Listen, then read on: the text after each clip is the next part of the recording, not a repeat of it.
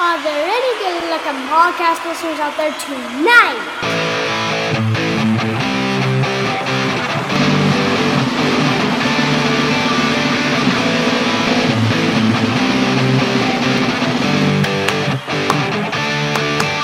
Soccer Noob rockin' America.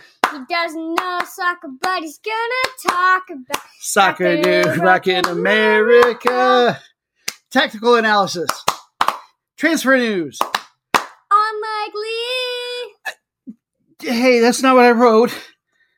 I don't really care. We're going with it now. All right. Soccer Noob rockin' America. Soccer Noob rockin' America.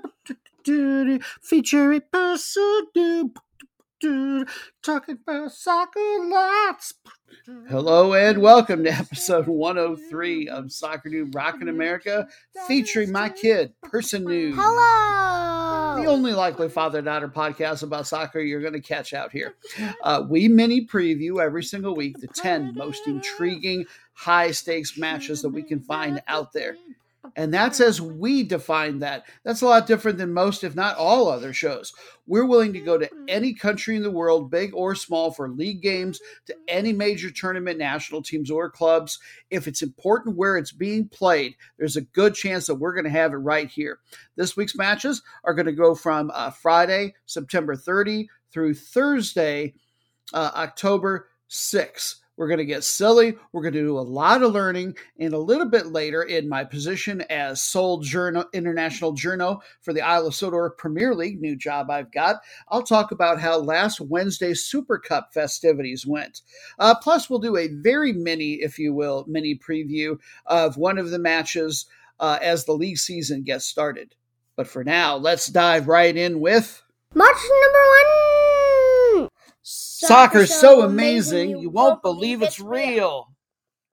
That's a slogan that we're pushing for the Isle of Sodor Premier League and FA. So, hello from me in person, from the capital city of Sudbury. What do you think of Sudbury so far?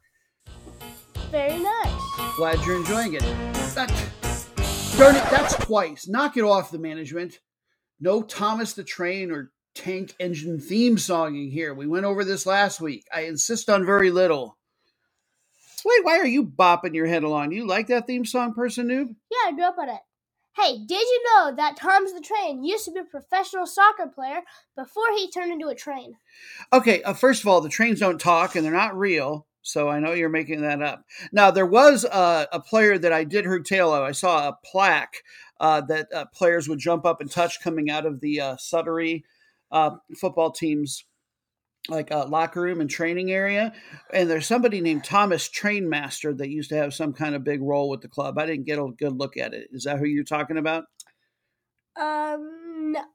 I'm talking... Oh, wait, no. That was another guy who was a soccer player and they turned into a train. No, that's not true either because, look, Sodor's a real...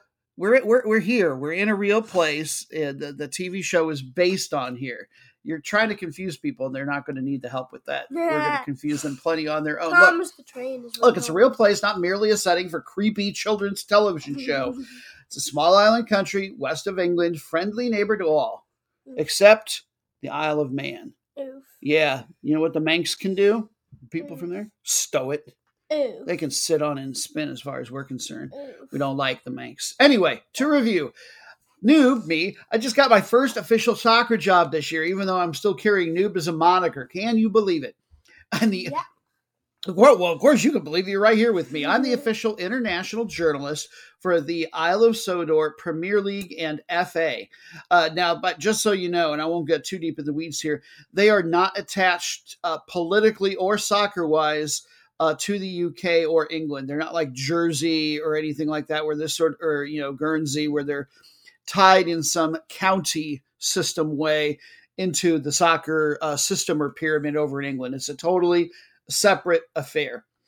Now, 2018-19, they had their first ever nationally organized league, it turns out. But then, of course, the pandemic hit, and now they're back. 20 teams strong, double round robin format, just like the Premier League in England. There's even a championship division. I don't think they have a full 20, though, with promotion and relegation. There'll be an FA Cup tournament. And I'm sure you would like to say we, even though I'm the one that gets the paycheck person, Noob, right? Are tasked with introducing it all to you. Yeah. By the way, and Person Noob, if you'd like to learn to do this, let me know. But until I know that for sure, hey, everybody, we're still hoping to find somebody to run a league website for Isle of Sodor, FA, and PL. It's not my forte. Soccer Noob USA on Twitter. That's how you can get in touch with us if you're interested. Anyway, the league season hasn't started yet.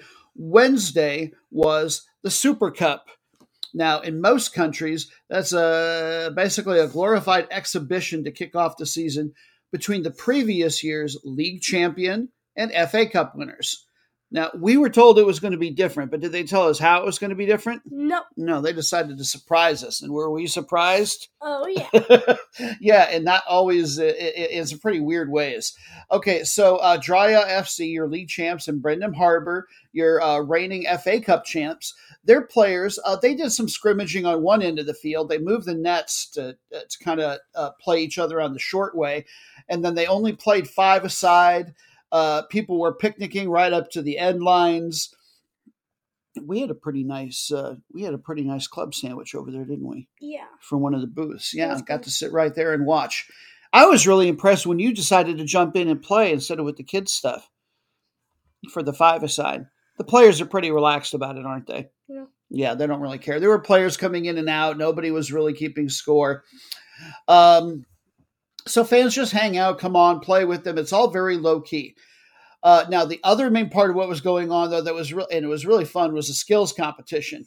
The main feature of that was the target practice. Now, Person Noob, I don't even know if you've ever seen this before, but normally, imagine a big soccer goal and then attached or hanging from different parts, either up from the ground or attached from the sides or sticking down from the crossbar, are red and white bullseye target circles.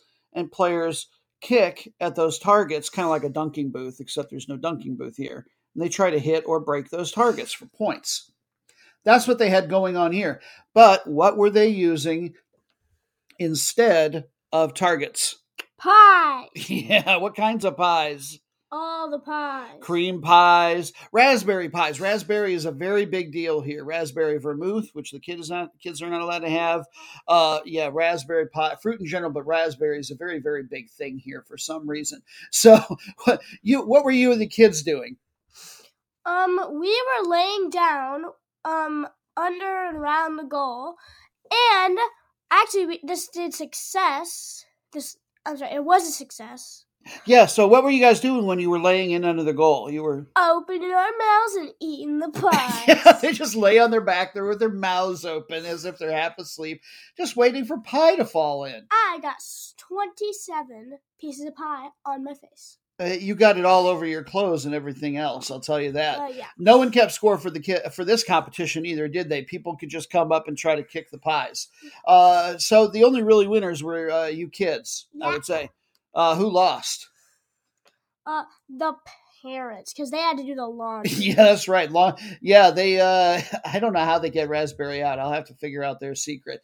But then they cleared out the field and things got serious. Now, had you ever seen lawn darts before? No. No. For those who aren't familiar, I came up in a generation where you could play lawn darts here in the U.S. They became illegal for being really, really dangerous. Basically, a small but substantial weighted spears with plastic flights attached all around them, and you would sort of like horseshoes, but you were throwing darts to stick in the ground, or unfortunately, as we learned, they stick in other than the ground. You try to get them in a circle or near a circle, and you score points this way. And it is the reason that while there is men's organized soccer now in Sodor, there will probably never be substantial women's football in Sodor, because they take their lawn darts seriously. It is probably more the national sport even than soccer, wasn't it? Yeah. So, these everything got really, really quiet. And then all of a sudden, as the first players come out, the crowd just went wild. All these nice, genteel people. It was just like they turned into rabid animals. It was crazy. Gals came out of the locker rooms with these looks on their faces like they were ready for a war, even though they were wearing like their regular clothes. It was quite the juxtaposition. And these women, who I'm sure would loan each other sugar any other day of the week from the different teams, they wouldn't look at each other. They were getting stare downs. Sudbury, where we are, again, the capital, they put together a local all-star team. Some of these players who are normally rivals, they even got into some fights, didn't they? Mm-hmm. Yeah, wrestling matches and some shoving. But order got restored eventually, and they were able to play. They were taking on a team that was kind of a hodgepodge, basically, of players' wives from Brenham Harbor and Dry FC. So everyone pairs off into groups of 4. Darts are getting flung. The scoreboard is tracking all the matches. It's 10 times more serious than anything related to the football was. Overall scores getting tracked. It doesn't seem to matter at all that these teams just got constructed and only for today. Tons of trash talk. We had to tell you to do earmuffs several times, didn't we? Yeah. We learned a lot of Sudric curse words. At least I did. Yeah, a lot of stuff you can't call people in regular everyday life, but it's stuff that wouldn't mean anything to anybody here. We're only just learning it. Now, this was the worst part of it all. We saw someone at one point getting treated on the side of the field at an ambulance for a bad puncture wound from a dart. We weren't 100% sure how that happened until we saw it again, didn't we, Personu? Yeah. Somebody had to explain what was going on to us. How could this happen twice? I mean, this is the reason these things are illegal in the United States and basically everywhere else in the world. Well, what we learned is that these plastic circles on the ground, the gals, were they standing really far away? No, they stand just a couple of steps away.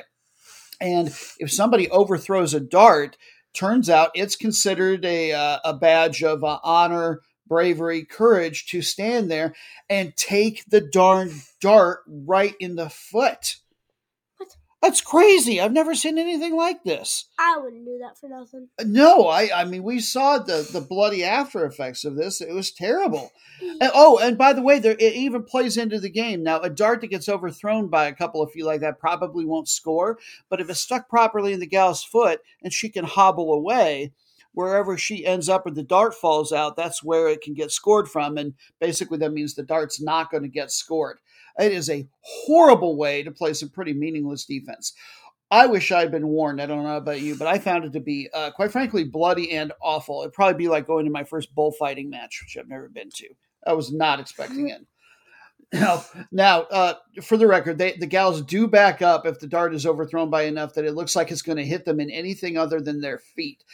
But we saw a gal take a nasty shot right where? Right in the ankle. Yeah, split that bone. It was bloody. She was howling. We decided we were done for the night. We went back to our bed and breakfast, didn't we? Yeah, we got out of there. Yeah. Now, we've got some family lineage here in Sodor, and that's, how I came to know about the job. But we're new to a lot of parts of the culture that apparently they keep somewhat quiet for the rest of the world. So, surprise. And we sure wish that we had been prepared for this, didn't we? Yeah. But we were set up well in our bed and breakfast there there in Sudbury, and we had a nice quiet night. Their beds were very comfy. Yeah, and you slept while I was trying to get the raspberry stains out of your clothes. Yeah, you laugh. Make you go naked next time. Now, all the league football teams are going to play their first league match on Sunday. P. Noob and I, we will be traveling to Brenham Harbor, get in some beach time, won't we? Yeah. Yeah, no raspberry stains on the beachwear, please, for the love of all that is holy. And that actually is where they will be playing host to Dry FC, the two teams we thought were going to play for real today. They will be playing for real for their match day 1. Now, it's hard to do a preview for these teams because they haven't played in a few years because of the pandemic, right? But here's what we know. Dry won the league in 2018-19. They were surprised titleists because this is a pretty we passed through it on the train. It's a pretty small area, isn't it? Yeah. Kind of pastoral, artsy, lots of people painting in meadows. A lot of foreign artists come here to rest, get rejuvenated, do some of their work sometimes. It's that kind of area. And yet there they were, league champs. They won the league by 3 over Peel Godred and Knapford Town. We haven't been to either of those yet. Peel Godred is way up in the north. We'll probably only take one trip there, to be honest, P. Noob. Now, Brendan Harbor, despite winning the FA Cup, they had a bad regular season. Where did they finish in the table? 15. Yeah. Only 3 spots above the relegation zone. They were right between Castle Rolfe and Farquhar. Turns out they didn't relegate any of the teams, by the way. They just, like a lot of European countries, they decided not to because of COVID. So as the season goes on, we'll have plenty more of info for you with team and player profiles and person Nuba's experiences as she learns about Sodor and soccer and all things life. What do you want to learn most about? Trains. And the pretty flowers.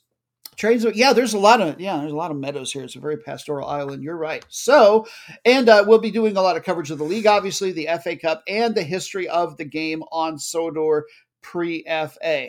So, we look forward again to giving you guys some coverage next week. You want to say goodbye from Sudbury? Goodbye from Sudbury. March number 1.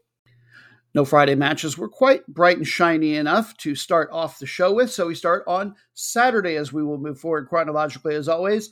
Saturday match number 1, we head to South America for the final, the championship game of something called the Copa Sudamericana.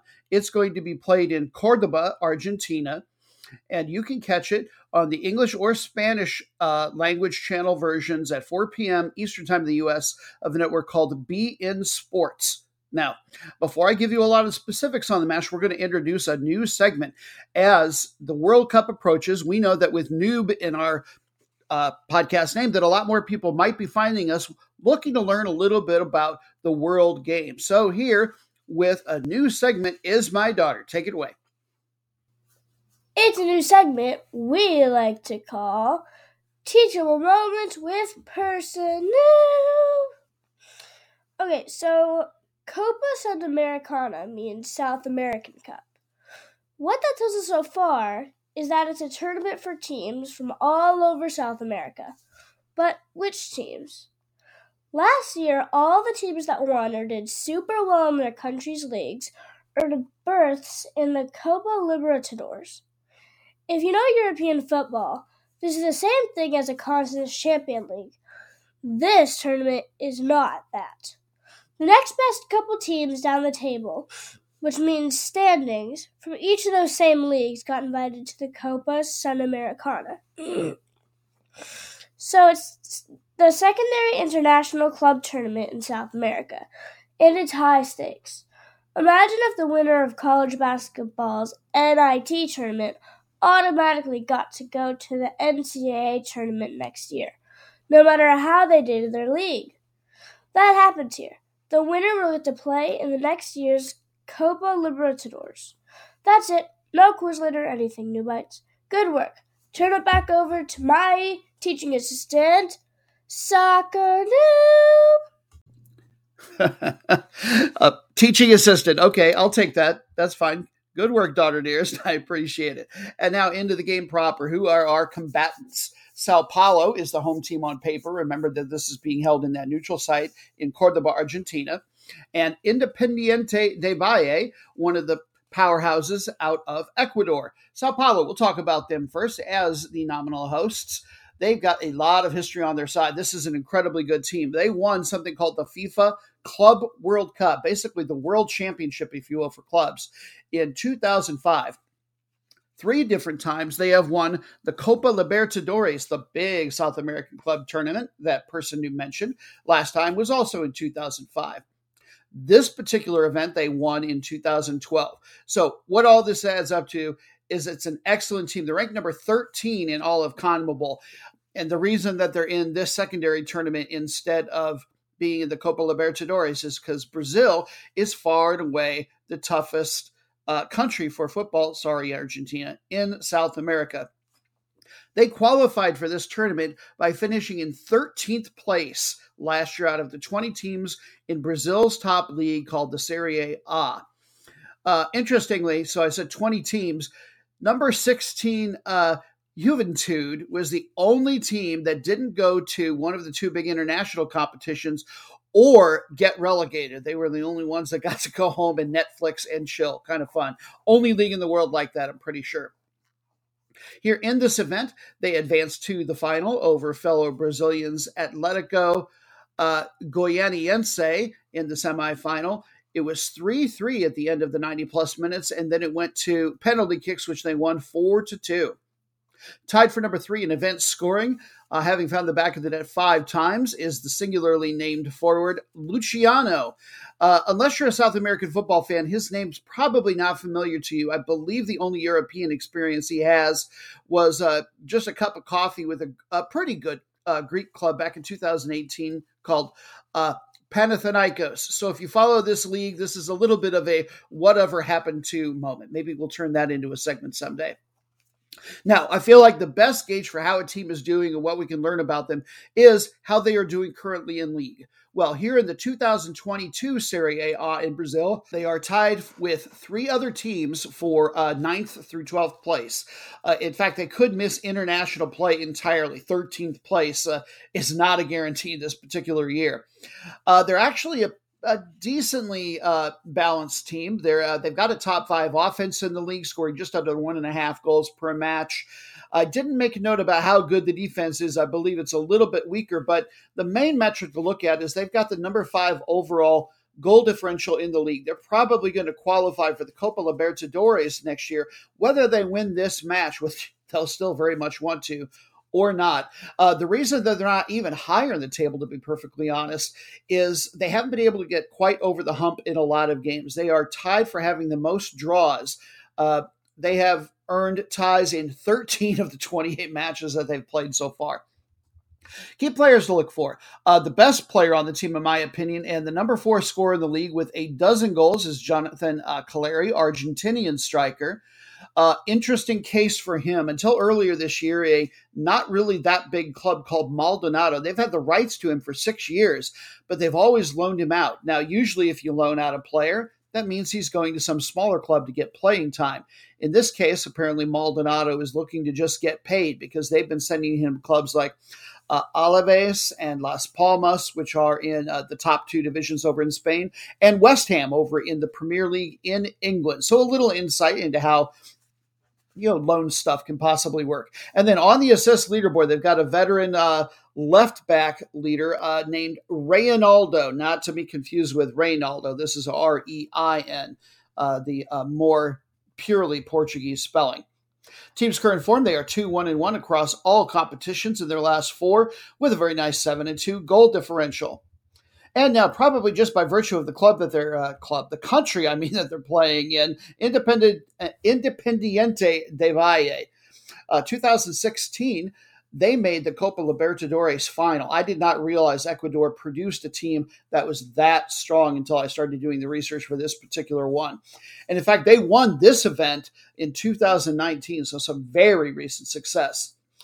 They won the 2021 Serie A, that's the best league in Ecuador, and that was their first ever title. And on the backs of that title, they are now the 21st ranked club in all of CONMEBOL, which is the South American Association. Now, how did they do there? Well, based on seeding, they should have finished in second place. But instead, they finished in third, and that meant instead of going home entirely, they got to drop down to a waiting spot for them in this tournament. And by the way, I did a little checking. That league, the Serie A in Ecuador, it is probably the 4th best one in South America. I use a site called Kick Algorithms for that. In any case, they advanced to the final over a club called Melgar in Peru, and they whomped them 6-0 on aggregate. They actually, at the semifinal level, they play home and away 2-legged ties, and they beat them pretty badly in both of them. Now, IDV here, they have not yet faced a Brazilian team, so this is going to be a serious step up in competition for them. On the event scoring leaderboard for them, with 4 goals, is Lautaro Diaz from Argentina. 2022 Serie A, how are they doing? Well, they're in third place late in the second stage of the season. They divide into opening and closing stages in a lot of the South American countries. Just 2 teams, I believe, are going to get to go to the Copa Libertadores out of this particular league. So there's even more of an impetus for Independiente del Valle to win this. This could be their only avenue into getting into the Copa Libertadores this year. How are they doing in league play? They're balanced, but not as strong as you would like them to be. They're tied for just sixth best in offense, only scoring 1.25 goals per match. This is more of a defensive-oriented league. They only give up 1 goal per match, and yet that only ranks them as having a top 5 defense in Ecuador. Overall, they've got the 5th best goal differential. What offense they will get will likely come at the feet of team leading scorer. He's got 5 on the league season, Junior Somoza. He plays center forward, which usually means he's right behind a striker. And I love it when guys of this stature are doing well on offense because I'm not particularly tall myself. He's only 5'5". By the way, yes, Liga MX fans, this is the guy you're thinking of. He was with Tijuana last year on loan from here. Team's current form, they are 3-1-0 in their last 4 with a very nice 8-2 goal differential across all competitions. Match number B. Number B, did you say, Person Noob? Would you care to explain for our newer listeners? This won't be an official teachable moment, but maybe you could let the newest folks in. Number 2 is bathroom talk. Yuck. It means if you take the biggest, stinkiest fart in history, or you take a big dump in the toilet, that's what number 2 means. Yes, it needs to have a movement. Been the perhaps more polite and good way to... A massive poop. Yeah, big boy poop. Yes, the whole point of replacing number 2 with number B was because it's more couth. But I guess now that you're 10 years old and in 5th grade, that humor is a little bit more in your wheelhouse. So we sort of went back the other way with it, didn't we? Yep. All right. Anyway, we are headed to Australia for match number B. And, quick question, Australia. So it's also in the Southern Hemisphere where it is said that the water drains backwards the way it swirls down. Does that mean everything is backwards down there? No. Should we say number 2 instead of number B if we're talking about countries in the Southern Hemisphere? Nar? And I'm saying nar in public now because it's in Australia. Okay, nar means no. So apparently we're still going to stick with number B as the couth and polite way to go. Thank goodness. Wow, that was unscripted and perhaps delightful. Mostly unexpected. Match number B from Australia. This is the championship match of a tournament called the Australia Cup.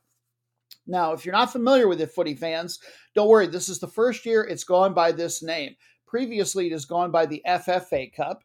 In most countries, it is simply called their FA Cup, and virtually all countries seem to have one. While their league or leagues are going on, FA Cups are usually also taking place. That is a bracketed knockout tournament rather than a league, and it nearly always involves teams from not just the top league, but from the lower divisions. And one of the really fun things is to try to find tournaments where teams from lower divisions have made a deep run. Well, we have a team that has made the deepest run of all in this particular tournament. And by the way, for the first time ever, Person Noob, the winners of this tournament will get an international berth. They will go to something called the AFC Cup, which is more or less the equivalent of what you just explained in your teachable moment, the Copa Sudamericana. So the AFC, Asia, they do have a Champions League. The winner of this event will at least qualify for that secondary tournament. And by the way, if the spirit moves you, you can get up and watch this on ESPN Plus, 5:45 in the morning. It is the other side of the world after all. Say hello to Division 2 side. This is one of the top state league teams representatives, Sydney United 58. They are the home team on paper. They will be playing host to relatively young in their existence, but nevertheless an A-League club, which is a top flight in Australia, MacArthur FC. Both teams are from the greater Sydney area. This is going to be played in that area, but I don't think that CommBank Stadium is the home stadium for either of these two teams. I know it's not for Sydney United 58. Let's talk about them first.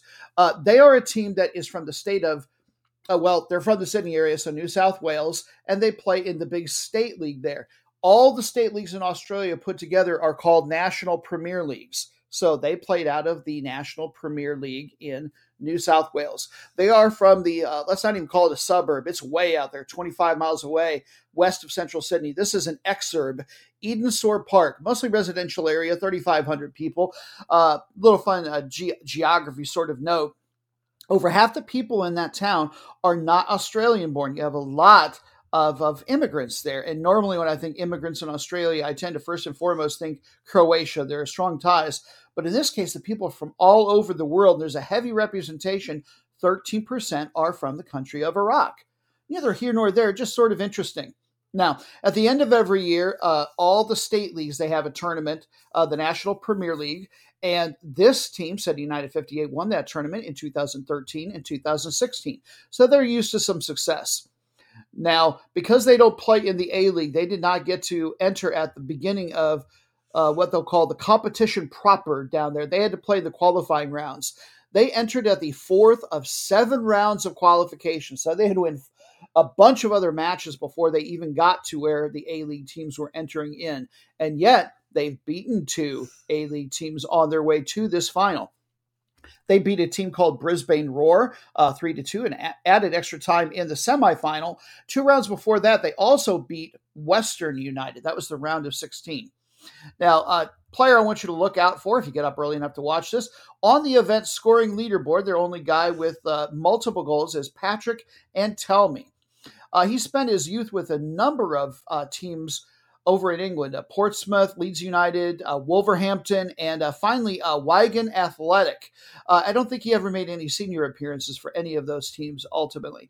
He has played in the A-League before, made 1 appearance with Western United, so he got a little revenge on them in the round of 16.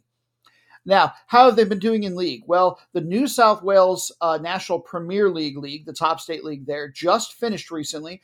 They only finished in 8th place, oddly enough. They've been saving all their energies for this FA Cup run, it seems. In fact, just to give a little perspective, one of the big A-League teams, Sydney FC, has a youth team in this league, and that youth team did better than City United 58. How did they do in league? Well, they only had the 10th best offense out of 12 teams in the league, almost 1.5 per game, so it's a reasonably high-scoring league. And they were tied for number 7 on defense, giving up almost 2 goals per match. So that doesn't bode real well, but you would have been able to say the same thing about any of the matches that they played in. And now we'll talk about MacArthur. They are known as the Bulls. This is a club that was founded in just 2017. They knew that in 2018, the A-League was set to expand. There were a couple of teams from this area that were looking to expand, that area being Southwest Sydney, by the way. So there were 2 clubs, United for MacArthur and Southwest Sydney FC, and they decided to merge and join forces to increase their chance of getting a bid, and so they did. They play in Campbelltown in the Southwest Sydney region, which is actually even further away from downtown Sydney, well over 30 miles away, and yet it is a bigger area, a city of about 175,000. They advanced to the final by beating another Division II team out of the state of Victoria 2-0. That was Oakley Cannons. And in fact, fun side note about them, MacArthur haven't had to face an A-League team yet, so they could actually win this trophy in an international berth without facing a single top-flight team. That's really unusual. Tied for number 1 in event scoring with 4 goals, their star is Al Hassan Toure. He is from the African country of Guinea and plays forward. 2019, he played for the Australian under-23 national team, so this is a guy with some ability. Now, the last A-League, the new one hasn't started, they finished in 7th place. They had just tied for the 6th best offense, almost 1.5 per match. The defense was really letting them down. They were giving up pretty close to 2 goals per match, and they had one of the worst goal differentials in the league. So for different reasons, both of these teams are really surprises to have made the final. Good luck to both. Match number 3. We remain on Saturday and will for a while. I'll let you know when we can flip days on the calendar.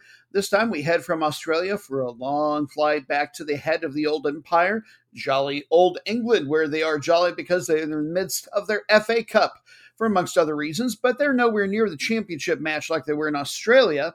They're just in what's called the 3rd qualifying round. I phrase it that way because really it's the 5th qualifying round.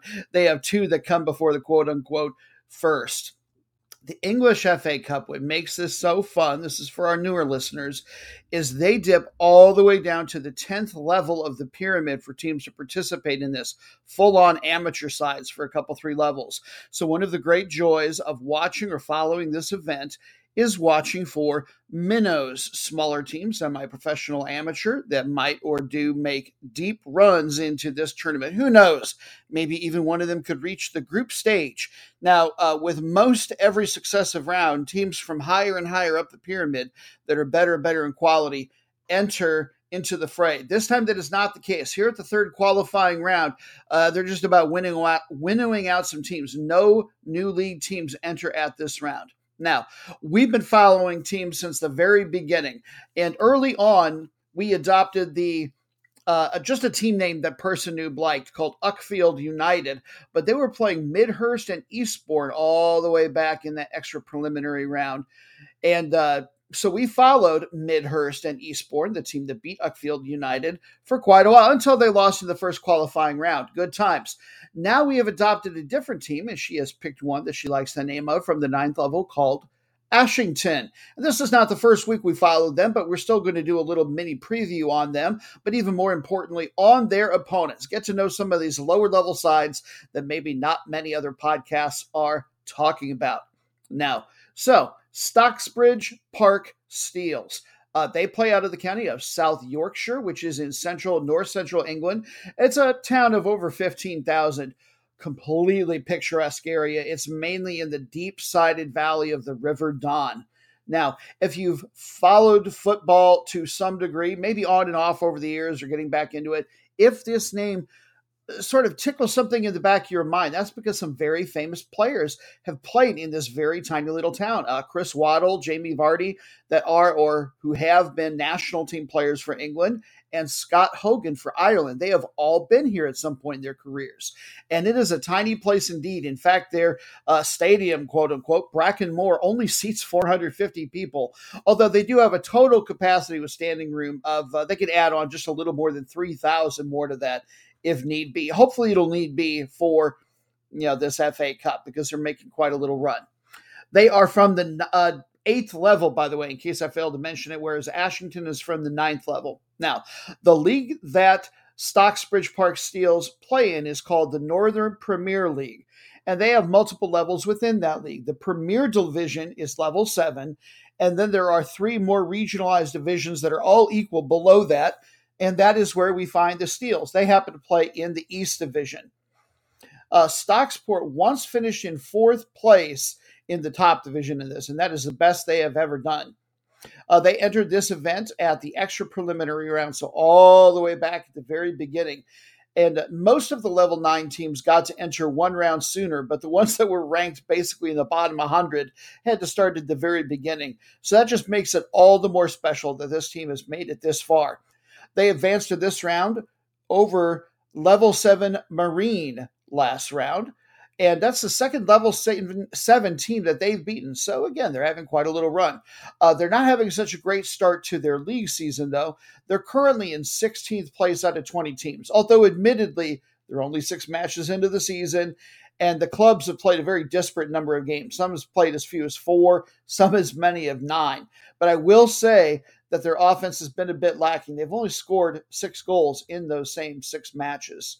And this is tied for the best that they've ever done. No, I'm sorry. This is the best. They reached the event 4th qualifying round once in 2003. So if they manage to win this day, that will tie them. Make sure I get that right, for the best that they have ever done.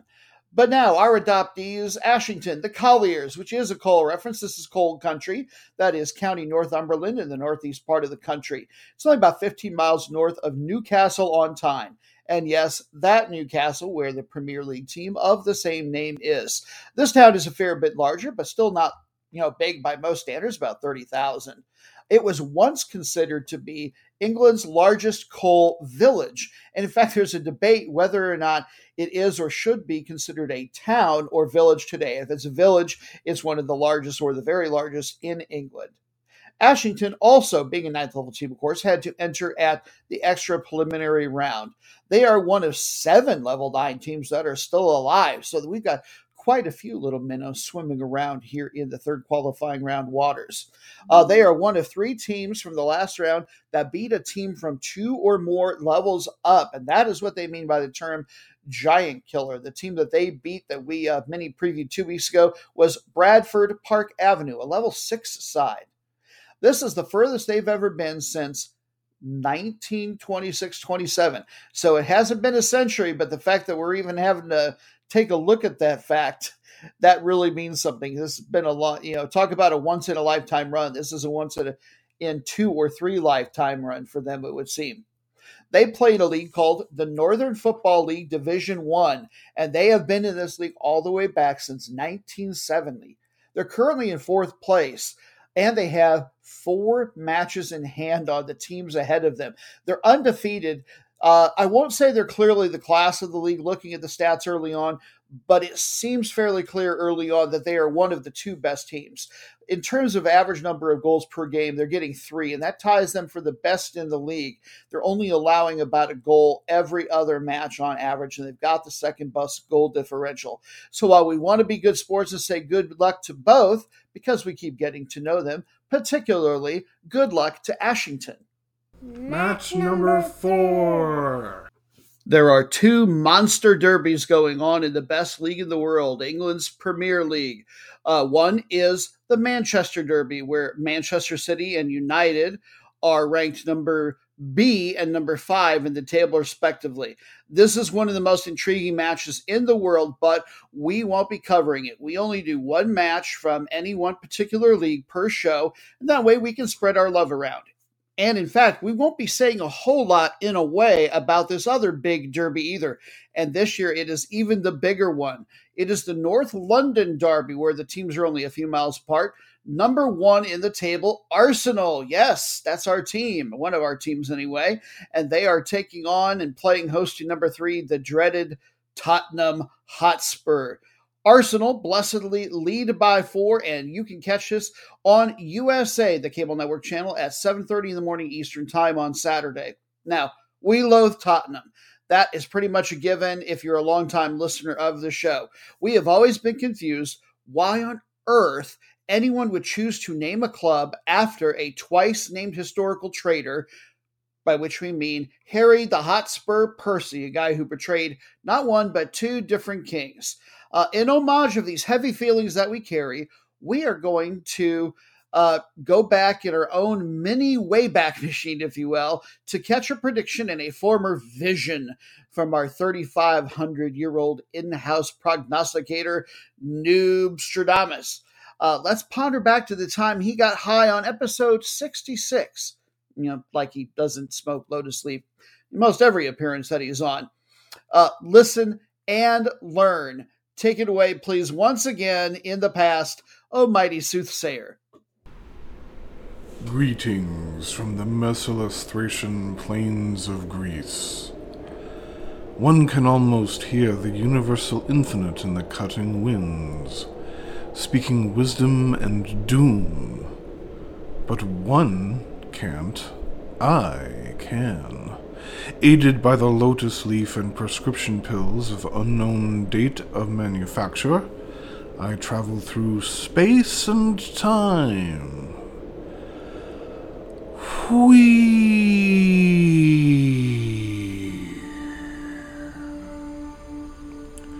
It is not North London where I wake, but rather just north of Shrewsbury, in the far west of England, and a mighty battle rages before us being me and the Prince of Wales, Henry V, our foe, the dreaded Hotspur, Harry Percy. What a despicable cretinous lout. This marks the 2nd time he's betrayed a king. Hard to believe fools would later name a club after such. I'd pox them all, but they'd suffer their own fate, having to root for such a bunch of ingrate losers. The battle goes well. Our Cheshire archers took a chunk out of them at the outset, casting them down like autumn leaves. The Hotspur's end must be this day.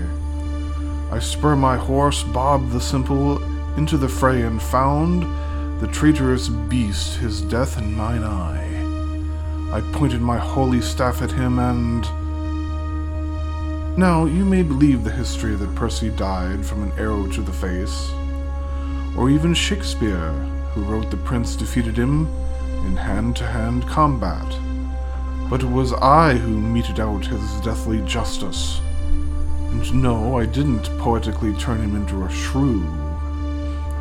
Shrewsbury means fort near bushes from Older English. Nothing to do with the animal. I just cracked his skull open with my big sticky.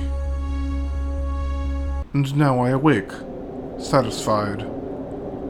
Noob, my vision means Tottenham will lose 0-10. I have seen. I have spoken.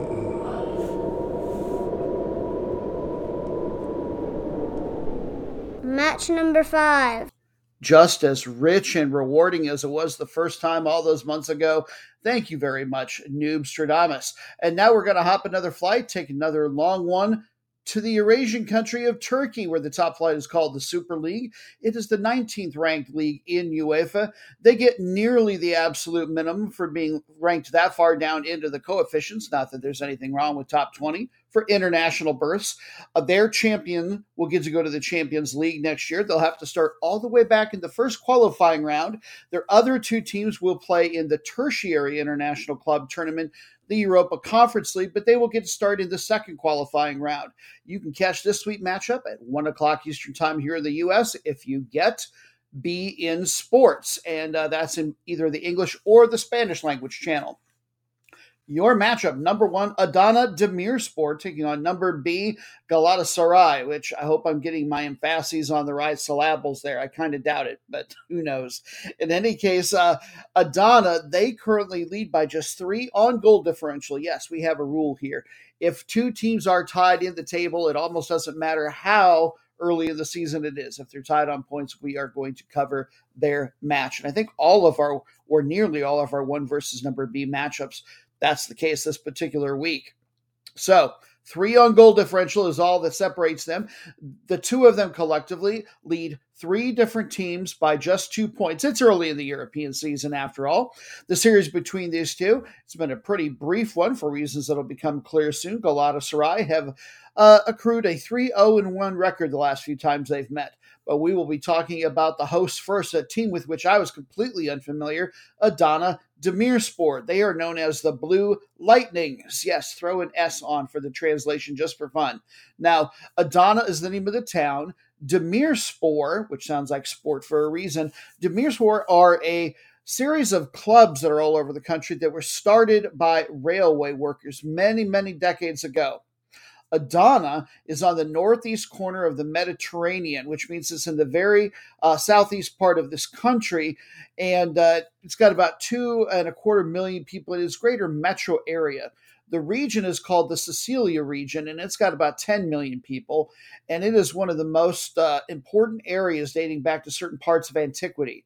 And they've had the same name for over 4,000 years. So I'm extra embarrassed that I had not heard of it before. This is even though it's a big, big city, the whole region is huge on agriculture. This is one of the biggest some of the best soil in the world. Last year, they finished in 9th place, and that was their first year up after being in the 2nd and 3rd divisions since all the way back in the 1990s. In fact, most of their existence, they have not been in the top flight, I don't believe. The best Division 1 finish that they ever had, this was long before it was called the Super League, was back in the 1980s, and they finished in 6th place.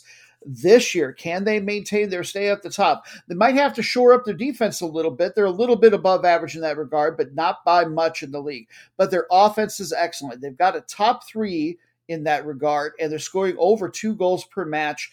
Their goal differential, it is number 3. So it looks like, admittedly very early on, that they've got a real shot at making a European competition. They've got top 10 scorer on their side with 4 goals on the season in Younes Belhanda. He is a French attacking midfielder who should know something about his opponents. He actually made early in his career almost 100 appearances for Galatasaray. Started his career with Montpellier over in France. But I believe the best, or at least most valuable player that they have going currently is Badou Ndiaye from Senegal, their attacking midfielder. Yes, they get a lot of their value from very deep-lying positions. Now, he's only got 1 goal and 2 assists, but even though he's an attacking midfielder, but what a tackler. You cannot get a counterattack going down the middle against this team. His tackle success rate, I believe, is well in the 60s. Just outstanding. His dribbling is even better. One of the best success rates I've ever seen. So while he may not be getting the goals and assists, he is the man who is starting the attacks in so many instances.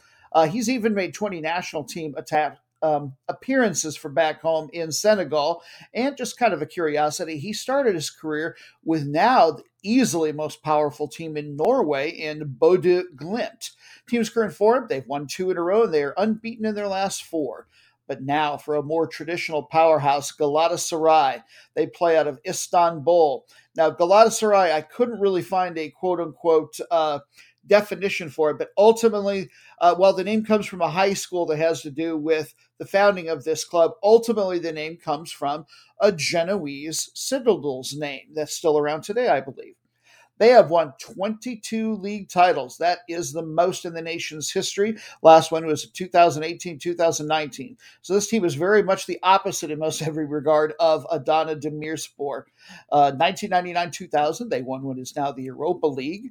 2012-13, they made the Champions League quarterfinals. Now, more usual and in recent years is for them to get as far as the group stage. Then they usually finish in third, drop down to the Europa League, and then they bow out in about the round of 16. Last year was not their year. They're looking to make amends. They finished only in 13th. Ouch. This year, they're not scoring much over a goal per match so far, but their defense has been very strong, and I have a sneaking suspicion their offense will come along. After all, they do have Bafétimbi Gomis, French striker, 37-year-old veteran leading the way. He is tied for number 3 in league scoring with 4 goals already. Spent the heart of his career with Lyon, but I believe he played for a couple other French League One teams eventually. He also spent some time with Premier League side Swansea City. 2008 through 13, he played for the national team, but he has long since retired from that sort of play. And an interesting side note about him, he has a condition called reflex syncope, which causes him to oftentimes faint during matches. Basically, physiologically, his body feels stress, and then his blood pressure drops massively and all at once. So ultimately, I'm not sure how truly harmful it is long term, but that's got to be really disconcerting, both in soccer matches and otherwise. Any idea what those kittens are saying, P-Noob? They're saying something. But on the top of cats, their second birthday was last month. That's right. Happy birthday to the cats that you collectively call kitty noobs for some reason, 2 years old. What are their names? Daniel and Smokey. Gotcha. And are either of the cats cool, or either of them kind of butt heads? Smokey is a mean butthead, and Daniel is really nice. Yes, Daniel is a bit more the social cats. But you know what I think that mewing means more than anything? That what they want for their birthday is a recap of last week's matches. Shall I give it to them? Yeah. All right. Last Friday, match number 1 from the UEFA Nations League. Number B in the table, Germany took on number 1 Hungary in their group, and the result was a 0-1 win for Hungary. Surprise. They now lead Italy by 2 in their group. Germany dropped down to 3rd and cannot win the group at this point. Match number B from the 2nd division here in the United States, the USL Championship. We had number 1 in the East, Louisville City, taking on number B in Memphis 9-0-1. And it was the visitors getting a mildly surprising win, 1-2. They got the game winner in the 95th minute. No change in the table, but now we've got a real race going. Match number 3 from the New Zealand National League. Actually, the Central Division play before the NL proper starts up. Number 1 Wellington Olympic trying to win the title in the last match against number B Miramar, and they did so. Wellington Olympic winning 0-1. Good luck to both teams as the main group stage for the National League down there goes on. That's a new format for them. Saturday, match number 4 from the NWSL, where the race is tight as can be. Number 4, Houston Dash, played host to number 3, OL Reign out of Seattle. And it was the Seattleites, I'm not even sure. They won 0-2 in any case, and they are now in the driver's seat for the number 1 seed for the playoffs. Match number 5 from the Canadian Premier League. We saw Atletico Ottawa on top of the table, and they went to number B, Cavalry, and they got a 1-3 win. For Cavalry, guy was said to look out for, Jose Escalante had a goal. Monday, match number 6 from the Segunda Division, La Liga 2 in Spain. We had number B, Las Palmas, taking on number 1, Granada, the home team, held serve with a 2-0 win. That moves them up to number 1. It's early in the season and a very tight race to boot. That actually dropped Granada all the way down to number 5. Match number 7 from MLS Next Pro, the 3rd division here in the States. They were in their playoffs quarterfinal. Tacoma Defiance took on Houston Dynamo 2. They played to a 2-2 draw, and then it was Tacoma winning 5-4 and advancing on penalty kicks. Tuesday, match number 8 from Major League Soccer. Our feature match was number 10 Seattle taking on number 6 Cincinnati. They played to a 1-1 draw. For Cincinnati, red-hot Brenner De Silva had yet another goal. Seattle, based on some other things, actually moved up to 9th place. Still not in the playoff picture quite. Cincinnati's point took them up into 5th place. Wednesday, match number 9 from the UEFA Women's Champions League second qualifying round. The second leg of the home and away two-legged ties. We had Häcken out of Sweden playing host to PSG. Not surprising, not a lot of parity in the women's game necessarily. PSG is one of your new world powers, and they won 0-2, and therefore they advance in the event to the group stage 1-4 on aggregate. And finally, match number 10 from Mexico's second division, the Liga de Expansión, where they're in their opening or apertura stage. Number 1 Celaya took on number B Atlante. Celaya, they got the 2-1 win there at home after sleeping in their own beds. Celaya got their goals, though. They took a while to wake up, 83rd and 93rd minutes, and a possible man in the match we said to look for, Ricardo Marin. He had the first goal. No change in the table here. And then your bonus matches with explanations to come later. The route of the week was a Wednesday match from Costa Rica's Primera División, where they are also in the Apertura stage. Number 1 in Group B of the two groups there, Saprissa, took on number 6, last place from Group A, Guanacasteca, and it was Saprissa winning 1-0, and one of the players that we said to look for, Javon East, he had the lone goal. The most meaningless match in the world was a Sunday match from Mexico's women's top flight, Liga MX Femenil, and it was number 14, Atletico de San Luis, taking on number 13, Querétaro, and it was San Luis getting a 1-0 win. That moves them up to 11 and actually into, well, no, closer to, but not into the playoff picture. They probably still won't make it. And Querétaro, that drops them down into 14. And then finally, your match of disappointed Tuesday from the Welsh Premier League. Number 11, Aberystwyth took on number 12, Airbus UK out of Broughton, and it was Aberystwyth. Wow, I can't believe I almost got that right each time I tried it. Winning 2-1, and that actually moves them up a spot, or 2 spots, to number 9 and out of the relegation zone for the moment. And that concludes your recap of last week's matches. Now let's get back into tracking the upcoming week's matches with Match number 6. A little bit shorter trip for our final Saturday match as we head to the Premier League of Azerbaijan. It is ranked number 29 in the UEFA coefficients. That is down 3 from a year ago, so just in the bottom half. But that's one of the fun things about this show. We go everywhere. It doesn't have to be a great, big, strong league. They get one Champions League berth, and then their 2 teams that will go to the Europa Conference League, just like the last ones we covered, they will also start in the second qualifying round. Your matchup, number 1, Karabag, taking on number B, Neftchi Baku. Now it is Karabag that lead by 8 on goal differential. Yes, as I mentioned before, these are teams that are tied in the table, albeit early on in the European season. The long-standing series between these two, Karabag have had the better of it, as they've had against most everyone in this league. 23, 12, and 12 is the record in recent years. Karabag, they are the 64th ranked club in all of UEFA. Considering the smaller country they're from, pretty darn good. Lend a little bit of overall geographic perspective that puts them right between PAOK Thessaloniki, which is one of the big 3 over in Greece, and Istanbul Başakşehir from in Turkey, where we just were. This team is known as the Horsemen, and I never know how to feel about crests like this. It's got 2 horses, reared up on their back legs, and I'm sure a heraldic position that has some kind of fancy British name, but based on the way that they put them up against the soccer balls or crests in general, it looks like they're getting kind of frisky with it. Again, I'm just not sure how I feel about that. Feels a little PG-13. Anyway, the team is originally from the city of Agdam in the east central part of the country, but that is just flat out a ghost town right now. Why? Well, it has been since 1993, and that is because of the Nagorno-Karabakh War that forced them to the capital city of Baku back in the early 90s. I believe that's something they're fighting with the Armenians. The name, interestingly, I think translates to Black Garden, which is, unless that's referring to the soil, just kind of creepy and yet kind of cool at the same time. Footy-wise, they've won the league title 9 different times. 8 of those were over the last 9 years. 2 seasons ago was the only time in the last decade that they didn't win it, and I believe they were runners-up.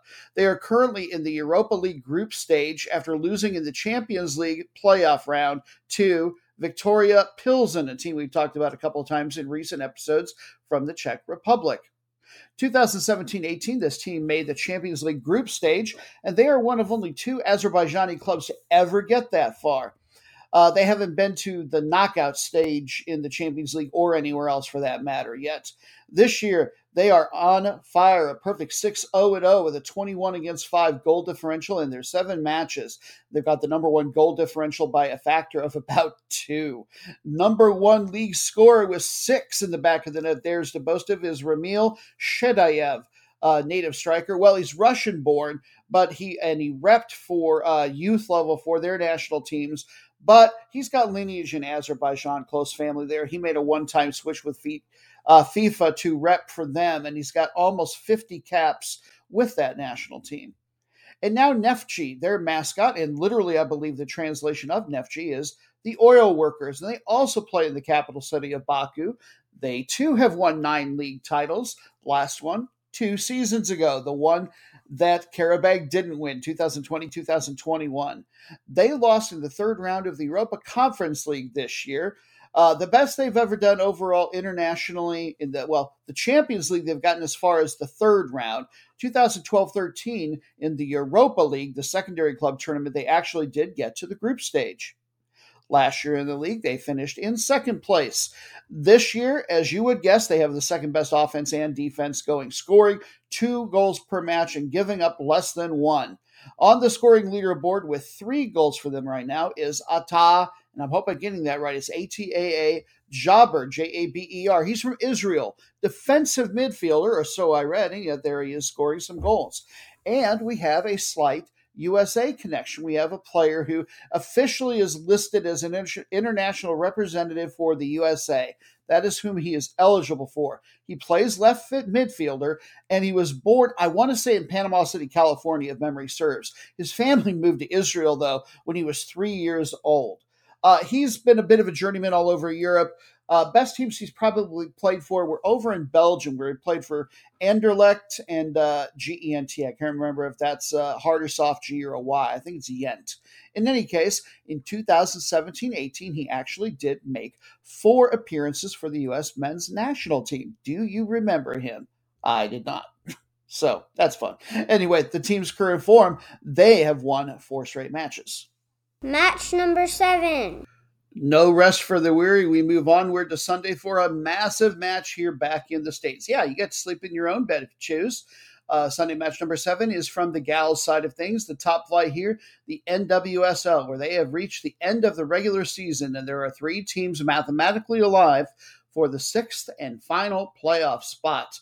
Number 7, Chicago Red Stars are playing host to number 8, Angel City, trying to get to that last one. Here's how the table looks. Chicago currently trail North Carolina Courage by 2 points in the table. Now, North Carolina have already played their last match. This is Chicago's last match. So win, get the 3 points. They're in the playoffs. Anything short of that, and their season is over. Now, Angel City trailed the Courage by 3, but a win likely isn't going to be enough because of the tiebreaker system. One of the big ones is goals scored. That's going to be the next one up. And they're behind by something like 23 goals. So the Courage would have to have an all-time record FIFA performance, more or less. Angel City did win earlier this season when they played 1-0. Will they be playing a lot of reserves, getting them some time, or will they be trying to play spoiler against Chicago? Hard to say. Looking forward to finding out. Let's take a look at the Red Stars first. Last year, they finished in 4th place, and they were your playoff runners-up in the first match, professional match live that yours truly, Noob, ever went to. That was a lot of fun going to Louisville City over to the Lynn Family Stadium. 2015 was the best regular season that they have ever had. They finished in second place. This year, tied for fourth on offense, getting 1.5 goals per match, tied for 5 on defense. Number 6 goal differential. All those signs have pointed to them being the team that would just barely sneak into the playoffs all season long. We shall see if that comes true. They've got number 5 league scorer with 10 on the year in Mallory Pugh, one of my favorite players to watch. She's so athletic. She's made 80 national team appearances already for the U.S. women, even though she is just 24 years old. So impressive. She's also tied for number 1 in the league on assists with 6. So if Angel City can strike her down, boy, that sounded biblical. Contain her, that would be a better way to put it. Shut her down. That would be, I'm not wishing any, I said I liked Mallory Pugh. I'm not wishing violence on her or something, my goodness. Now, if Chicago isn't able to get out of this game and into the playoffs, the reason might continue to be what has held them back of late, and that is the striker position. Ella Stevens, I believe, is the usual starter there. Yuki Nagasato started pretty recently for them, and they're just not getting any production out of the tip of the offensive spear for this particular team. Hence the reason that if they can shut Mallory Pugh down or strike her down, I suppose if they really feel the need to go that far, sounds like a red card to me. Anyway, that could lead to victory for Angel City. Team's current form, they were kind of in the driver's seat, but they've lost 2 straight matches. And now Angel City, I've talked about them a couple of times, but I had never run into this little factoid before. In the roller derby community out west, there's a lot of anger over this name because one of the biggest time of the roller derby teams in the country and mayhap the world carries the Angel City moniker. The Angel City Football Club ownership, that includes the celebrities, gave some thought to it and said, you know what, yeah, we're going to use the name anyway. I don't think there's been any legal wrangling over it, but I thought that'd be a fun side note. The offense is the reason that they have just not been able to get, that they're not going to make the playoffs. But hey, you know what? It's their first year. They concentrated on defense a little bit more, apparently, and I think that will bode well for their future. They were in the bottom 3, scoring just over a goal per match on offense, but the defense was top 4. And despite the fact that their overall offensive output wasn't that great, they do have one great player to build on in that regard. They had a top 10 scorer in the league with 7 goals in Savannah McCaskill playing out of the midfield. She is just absolutely impressive. I'm going to put this delicately as I can. If you were to look at her, you would not guess that she is a midfielder. I think of somebody more sprightly and adept, and she looks more like she would be playing center back. So I can't wait to catch this match and see her in action. She's even made a handful of national team appearances. Team's current form, they've been a little on the weak side down the stretch as well, 1-0-3, and they just had a really bad home loss to Louisville, I believe, in their last match, 1-3, that effectively ended their playoff berth chase. Match number 8. This is our second and already final Sunday match, much lighter than your Saturday.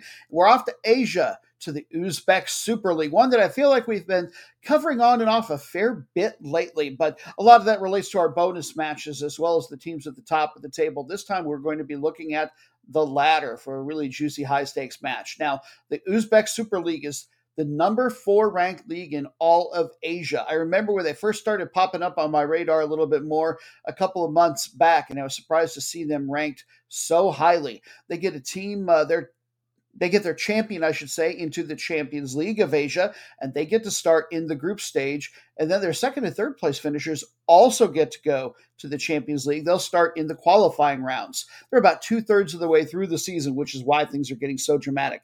Number 2, Pak Takor tied on points with the table with their visitors today. Number 1, Nasaf, N-A-S-A-F. They collectively lead Navbahor by 1 point. This is a 3-horse race. There's a big gap in the table after that. When the two played earlier this season, they played a scoreless draw at Nasaf. We will talk about the Cotton Growers first out of Tashkent. Pak Takor, that name actually means cotton growers, I believe. They are also known as the Lions. Boo. But hey, at least I'm glad that they've got a great big cottonseed on their crest. Historically, this is a great team. They were the only one that actually played in this region in the Soviet Union's top flight league. Since independence, they have won 14 league titles. 2003 and in 2004, they made the Champions League semifinals. This year, they went out at the group stage. Last year, they absolutely ran away and hid with this league title. They won by 13 points. So I'm not sure if they're happy to get a race this time or not. Let's see. Tied for second in offense, they are with one. Oh, I kind of sounded like Yoda there, with over 1.5 goals per match. They've also got a top 3 defense, giving up less than 1 per match. So very well balanced. Second best scorer in the league is theirs, Dragan Sharan, Serbian 34-year-old veteran. Best club he ever played for was something of a yo-yo club, I believe, over in Belgium called Westerlo. I believe they're in the second division currently. Team's current form, they have won 2 straight matches. And now Nasaf coming to town to challenge them, the Dragons. I love their crest. It is red and it is orange. It's kind of it's divided diagonally, which I'm still kind of mixed on, but I do enjoy that the upper left-hand portion out of the center of that line is a picture of a dragon, basically, and he is red and he is breathing orange fire, which matches the lower half of the crest, if you will. They play out of the city of Karshi, which is about 500,000 people strong in the southwest part of the country. Natural gas is the big thing there, although they are famous. Maybe you've had one in your house before. They're flat woven carpets. They're just a couple of hours from the border with Afghanistan, just to give you an idea map-wise of where they are. Last year, they finished in 4th place. 2021, the number 3 team did not end up going for some reason to an AFC competition, and so Nasaf got to go to the Champions League instead, and then made it all the way to the round of 16. Hence the reason this league is on the up and up. They won the AFC Cup, the secondary tournament in Asia, back in 2011, and were the runners-up last year, so another club on the rise, just like their league. 2001-2002, they finished in 3rd place in the Asian Club Championship, sort of a forerunner to the Champions League.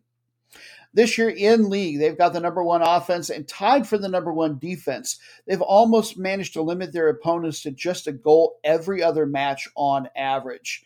On the offensive side, tied for number 3 in league scoring is Hussein Norchaev, not sure about that, but he's a midfielder and only 20 years old. I couldn't find any transfer rumors about him, but I've got to think that a guy that is that young and doing that well is on some European nations' radars, or at the very least on some of the richer Middle Eastern teams, clubs, and maybe even in the Far East. I wouldn't be surprised to see him make a move after the season.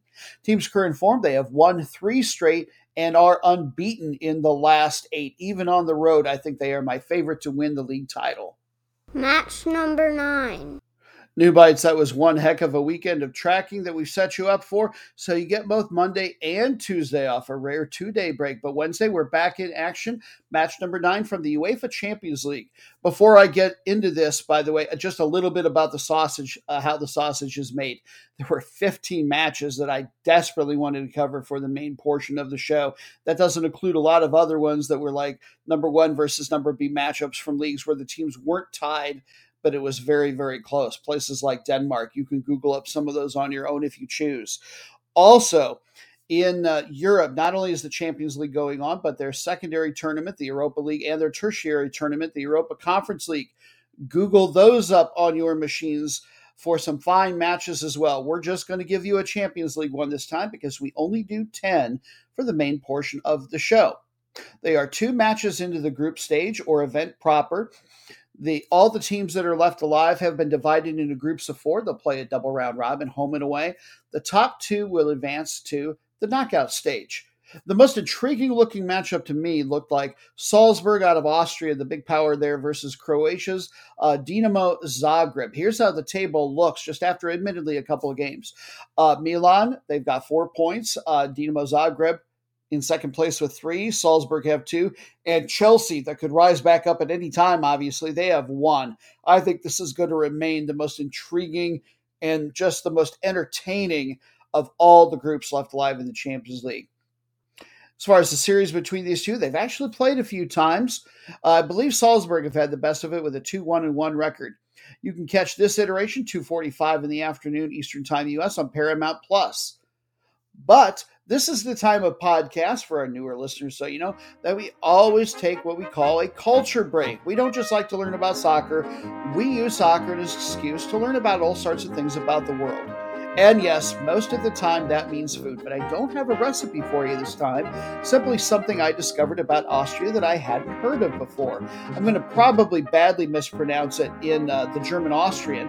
It is called Heumilch or Heumilch. Heumilch. I'm going to presume that it's a hard CH, and I'm going to pronounce it the English way from this point forward, Heymilch. Now, that may not sound very good. It might sound pretty rough and coarse, but it's just the opposite. Because of the way that this is produced, it has a very refined flavor. The taste isn't substantially different as a flavor. It's just much better, has a fresher feel, better texture. And that is because the cows are exclusively more or less fed on hay and other meadow fodder. There's never potatoes involved, urea. Sometimes you'll even find in some areas sewage sludge get used to feed cows. Absolutely can't happen with these particular ones, and that's how you get the high quality milk. In fact, by law, to carry this definition, the cows can only have had their diet made up of 25% anything else besides hay or other natural fauna in the meadows where they're being raised. So they can have some beets, green rapeseed, green maize, rye, and still get to carry this designation, but not very much. One of the great health benefits to this type of milk, by the way, is that it is incredibly high in omega fatty acids, which of course the human body doesn't naturally produce. And because it is such a high quality milk and those fatty acids are in there, this is an excellent milk. If you've had really high quality, smooth, long matured, hard cheese, there's a reasonable chance that it is made out of hay milk, because the more quality the milk, the longer that you can use it to mature without the cheese going bad. So the next time that you're at the store, maybe your Whole Foods or something, you might have some luck trying hay milk. And match number 10. We're done. Finally! And we've saved our Major League Soccer feature match for the very last. It is a Wednesday match as well, and it features number 7 Inter Miami playing host to number 6 Orlando. The Florida Derby, as they try to both hang on to the very last playoff berths in the Western Conference here near the very end of the season. I believe most of the clubs only have about 2 matches left. Orlando currently lead Inter Miami by 4 on goal differential, so they're tied on points. And then Columbus Crew are just 3 points back. Lurk. Orlando, by the way, have a match in hand, so even though they're on the road for this one, in that sense, they are in the driver's seat. And they were in the driver's seat with the 2 played in Orlando earlier this season, as Orlando won 1-0 in their recent series. Inter Miami's a fairly young team. Orlando have had the slight advantage, accruing a 4-3-2 record. You can catch this one on ESPN Plus, 8 o'clock Eastern Time here in the U.S. First, the Herons of Inter Miami. I'm so glad they're the Herons because they look a lot like flamingos. I don't know if herons do this, but flamingos, they tend to urinate on themselves. They're beautiful, but that makes them the filthiest animal I've ever heard of. Anyway, 2020, they finished in 10th place, made the playoffs, and fell out in the preliminary round. So they sort of made the playoffs, but sort of didn't. Last year, they finished in 11th place, their second season, and did not make the playoffs at all. This year, it is stunning that they are even in the playoff mix, let alone in there at a berth position right now, because they've only had the 10th best offense, scoring barely over 1.25 goals per match. The defense has been even weaker, and collectively that's meant they only have the 12th best goal differential. That's bottom 3 in the league. How have they done it? Well, they play for keeps. They've only had 6 draws on the season, so they've had more losses than just about anybody else, but they've had a lot more wins than a lot of teams around them in the table. Best player that they've had going on the year, most valuable, in my opinion, Alejandro Pozuelo, their Spanish attacking midfielder. 6 goals, 6 assists on the season. He offers absolutely nothing defensively, but all of his offensive stats are very good. Particularly impressive is his shot accuracy. If he lets fly, there's a really good chance somebody's making a save. He's got 70% shot accuracy, which might be the highest I've seen on any team all year long, not just in Major League Soccer, but anywhere in the world that I've been noticing. The most appearances he's ever had, he was with Genk, one of the pretty okay teams over in Belgium. red hot for them. One of their designated players, though, peaking at the right time probably, Gonzalo Higuain, Argentinian center forward, 37 years old. Not sure he took Major League Soccer quite seriously enough in his first season in Florida, but now that he understands that it's might not be steak, but hamburger can be pretty tight, and that's Major League Soccer for you. Top 10 or maybe 15 league in the world, and he's really turned it on. In fact, of late, he's been on fire, scored in his last 3 straight matches, spent the heart of his career with Real Madrid, and that in and of itself tells you all you need to know about his European pedigree, although he's played for some other pretty big teams as well. He has gotten 14 goals on the season, 3 assists to top those off as well. The team's form, well, they've won 3 straight, and boy, just in time, because that followed on the heels of a 3-match losing streak.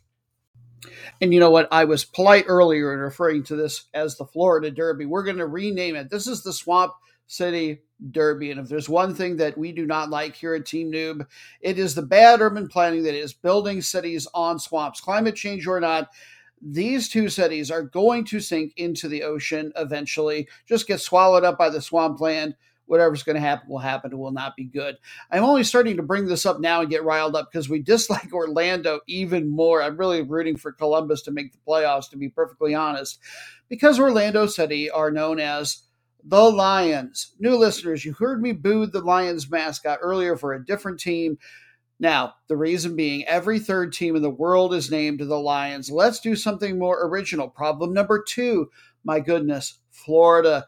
So much in the animal kingdom to choose from. Be the manatees, recycle the dolphins, be the mice or the mice men in honor of Disney World, the trapped dolphins or orcas or whatever they have there. Whatever you want to do, the Lions, absolutely just the worst. And then on top of that, their mascot lion is really, really bulked up, and that's fine, but he's also got dreadlocks. Now, my understanding is the way you get dreadlocks is effectively by not washing the hair or not doing so with great regularity, and that's how it gets to the texture and shape that you get it to. Have you ever known a member of the feline animal community that wasn't insanely obsessed with washing itself? It's just layered in insanity. We will never root for Orlando, which is why we were disappointed when they won this year's FA Cup. But I suppose congratulations to them on winning it. Last year, they finished in 6th place, went out of the playoffs in the first round.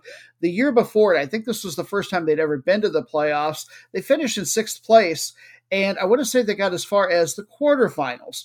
This year, kind of like Miami, it's a bit of a miracle how they've even managed to stay in the playoff race. Their offense is woeful. They're not even getting quite 1 1/3 goals per match. Now, the defense is ranked number 5 in the East, but the East is the weaker conference of the two.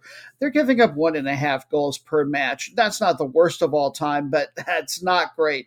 Tied overall for 9th place on goal differential. Best player that they have going probably is Facundo Torres from Uruguay. Their left winger, 22 years old is all. Be interesting to see what kind of offers Orlando starts to get from him in the off season from European League clubs. He's got 8 goals and 7 assists on the year, and he does not shy away from physicality. He's got a 70% tackle rate. I talked about tackle rate, success rate earlier in the show. And again, this is one of the highest I've ever seen. And the kid's only 22 years old. That might not be the type of style that everybody wants from somebody playing on the wing instead of on the middle, because I don't think that's where counterattacks really get stopped. But that will fit enough teams' styles over in Europe that somebody's going to pop out an $8 to $12 million offer for this kid. Team's current form, they are 1-0-3 in their last 4. Bring forth the bonus matches!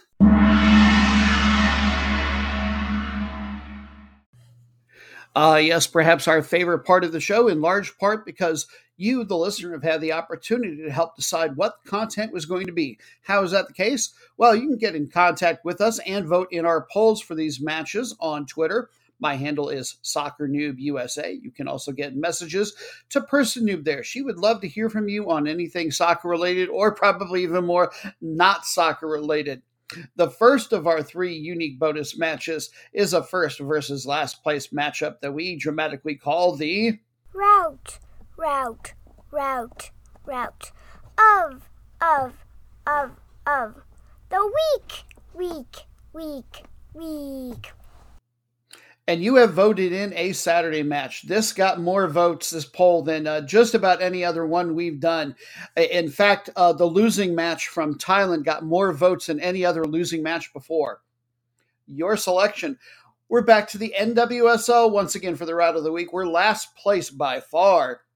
Number 12, New Jersey, New York, Gotham FC play host to number 1, Portland. Portland won in Oregon when they played earlier this season 5-0. Series between these two teams, including back to when they were sky blue in recent years.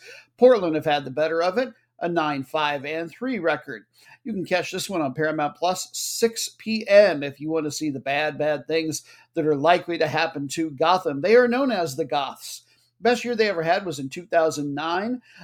They finished in 4th place, and they were the playoff winners. Yeah, I had forgotten that they actually had a title. Last year, they finished in 5th place, but fell out of the playoffs in the first round. This year, the reason that they're so far in last is not only are they not winning many games, I think they don't have the fewest, but they've only managed just one draw. When they get beaten, they really get thumped. They got the worst offense in the league. They're the only team that wasn't managing to score a goal per match average, and then they had the worst defense as well, giving up over 2 goals per match. The best player that they've had going, she's really going to have a night to give Gotham any kind of chance. Christy Mewis, attacking midfielder, 2 goals, 3 assists on the year. Her best stat might be her tackle rate. This seems to be the tackle rate episode. Team's current form, yikes. They have lost 12 straight matches. Portland coming to town to take advantage of that. See a little of the sights. Probably get something like a 0-4 win, in my opinion. They have won the title twice in NWSL, most recently 2017. Last year, they won the regular season, the Supporters' Shield, but then they were just the playoff runners-up. Now, their offense, they're scoring over 2 goals per match. They have a top 3 defense to go along with that. And the number 1 goal differential in the league by over a factor of 2. It's really stunning to me that they might not finish the regular season in first place. It's going to be their Cascadian rivals. I don't call them Seattle anymore, but OL Reign are probably going to get it. Key players to look for. We've been talking about them all season long, and they are still the best of the best. Tied for second best in lead scoring is Sophia Smith. She is a forward for the women's national team. Tied for number 3 in league assists, coming on strong the second half of the season. She's got 5. Yasmin Ryan. She has not made any senior team appearances, but she's been doing some business with the under-23 women's national team. Plays in the midfield. And the number 1 goalkeeper in the league, at least in terms of clean sheets. She's done some a U23 team, never played for the women's senior national team. And she's 26 years old now. You wonder when she'll get her shot. That is Bella Bixby. Team's current form, they are 3-1-0 in their last 4 with a most impressive 9-1 goal differential. Could you be the most meaningless match in the world? Yes, you could. You're so boring. Celebrated in song. 2 clubs that are smack dab in the middle, more or less, of their table. At the very least, they are perfectly equidistant from the glory of the top of the table in international berths and the bottom of the table, and likely relegation to some other league, maybe never to be heard from again on a show like ours or any other show. Yes, the most meaningless match of the world. It can come out of a league that is big, important, and strong, or a smaller one like this one. It only matters where the teams are in the table. And we're going to look at a Monday match from the Premier League of Belize, where they are in their opening stage. Just like most of the Central American countries, they divide their season into 2 kind of separate season, opening and closing stages. Normally in Central America, they are called Apertura y Clausura, but of course, Belize, former British Honduras, you get a lot more English speaking over there, opening and closing. The league only has 8 teams, and so each stage they play a double round robin. And by the way, while I'm not sure that CONCACAF ranks all the leagues, a lot of them don't even get enough international play that it's reasonable to do so. Of the 24 teams in our region, or leagues in our region, that the clubs have had enough international play to rate them in any way, shape, or form. A site that we like called Kick Algorithms rates them as number 20 of those 24. They're easily the weakest of the Central American countries, to be perfectly honest. In the past, they've only just been sending their champion to the CONCACAF League, which is a feeder tournament to our big one, the CONCACAF Champions League. However, the top 4 teams do make the playoffs, so that makes this a bit of a quirky matchup in that these 2 teams are battling for a playoff spot, but they're not going to get a sniff of the CONCACAF League. They're just over halfway through the stage, by the way. Your matchup, number 5, Wagia, W-A-G-I-Y-A, taking on number 4, and I am more confident in my pronunciation, Progreso. Progreso currently lead Wagia by 1, and they trail number 1 Verdes by 7 points. Wagia, in turn, they lead last place number 8 Bandits by 6. When they played earlier this season, it was, I believe, Progreso getting a 0-1 win. Or no, I'm sorry, Wagia got a 0-1 win on the road. In any case, let's talk about them first. Wagia, I was not able to find anything I was confident in terms of what that word means. It's not the town they play in.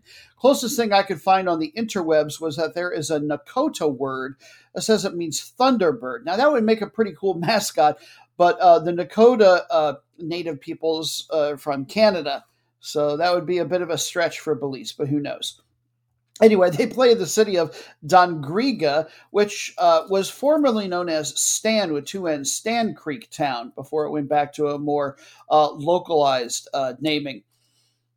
As the native culture in this area comes back, that's why the name changed, and it means standing waters. It's on the east central coast of the country. There's maybe 10,000 people. This is considered the cultural capital of the country, largely because of the what used to be known as Black Carib, or now Garifuna culture, and its influence on what's known as punta music specifically.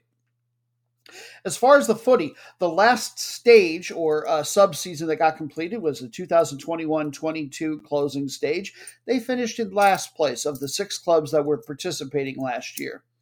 This year, the offense... They've got the number 3 offense, but it's really a defensively oriented league. They only get a goal and a quarter per match. The defense is kind of near the bottom, certainly in the lower half at the very least. 1.5 goals per match is what they give up. Best player they've probably got going is number 5 league leading scorer, Sion Augustin.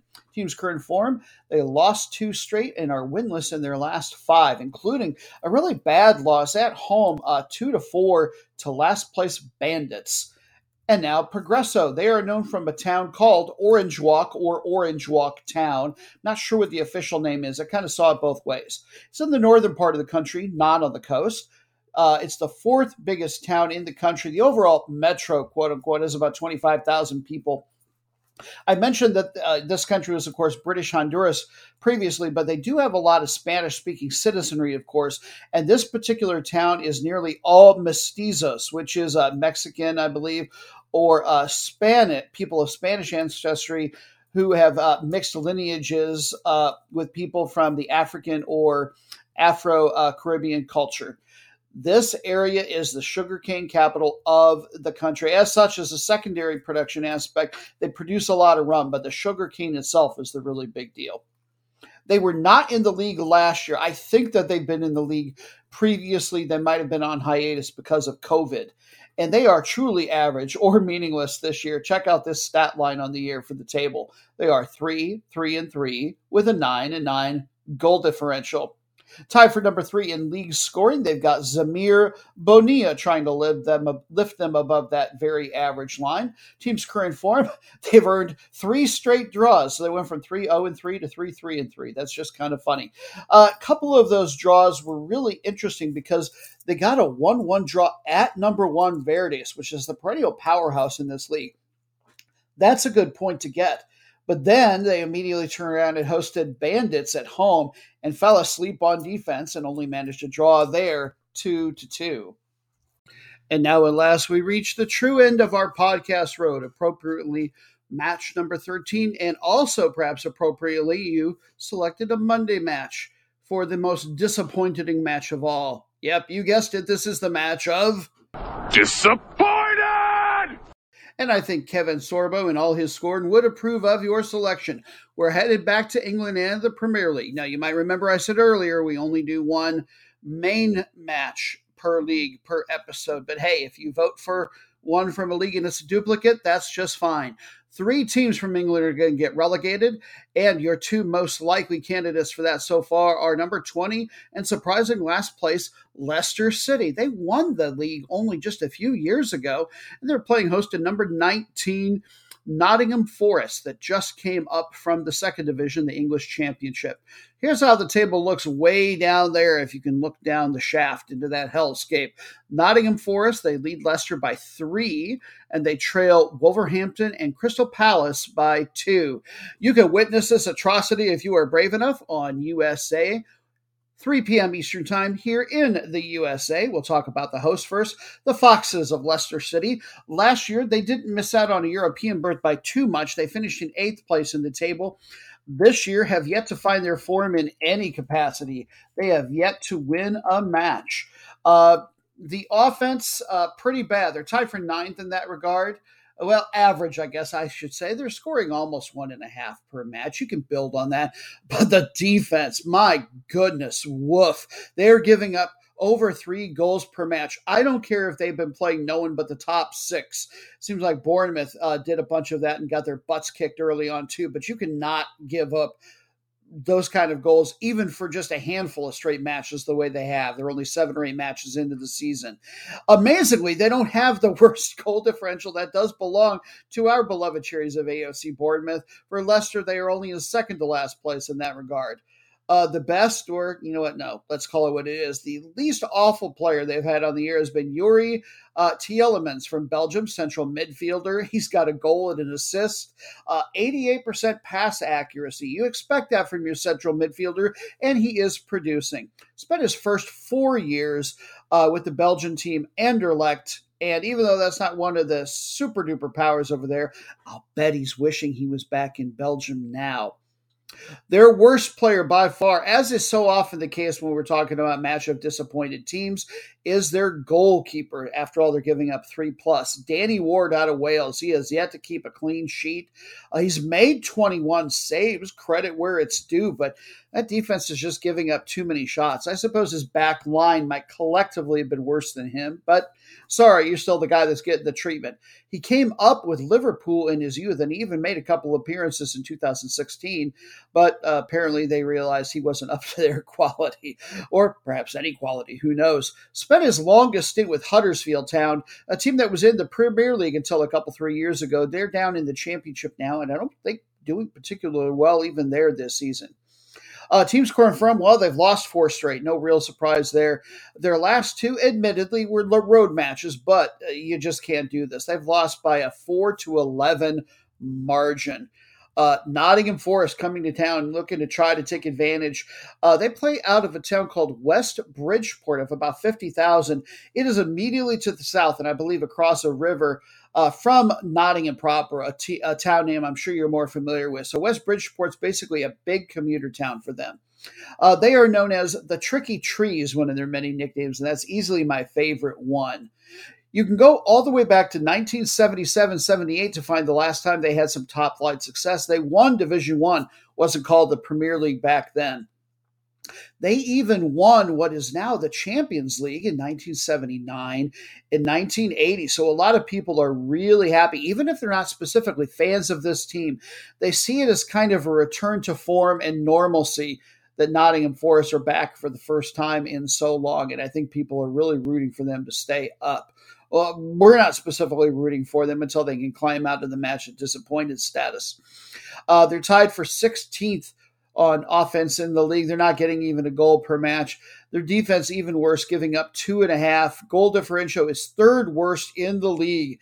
The best player that they have going is Lewis O'Brien, central midfielder, 23 years old. This seems to be the case with a lot of these really, really bad teams that we talk about at the end of the shows. The worst player is always the goalkeeper, and the best player is always the central midfielder. Just sort of interesting.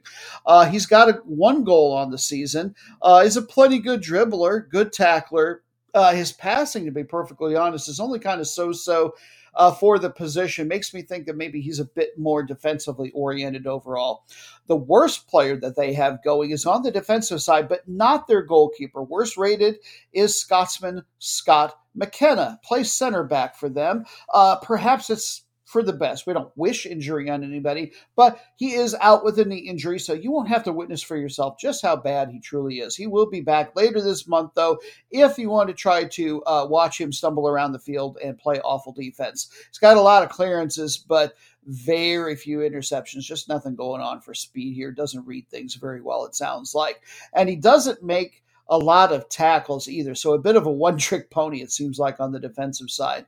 Team form, they have lost 4 straight, and that includes back-to-back losses by the same score of 2-3. And this is at the time in most podcasts where they might wish all the teams that they've been talking about good luck, including their final ones. We will do that for all but these last 2. Instead, for them, Leicester City, Nottingham Forest, we shoo you away in our traditional fashion. It was bad. It was awful. It was terrible. Get him away. Hey, boo! Boo!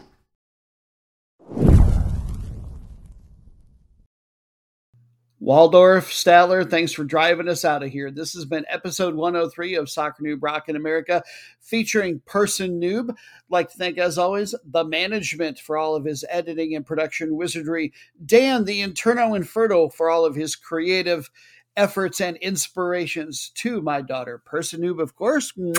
Love you so much. I always have fun doing the show with you.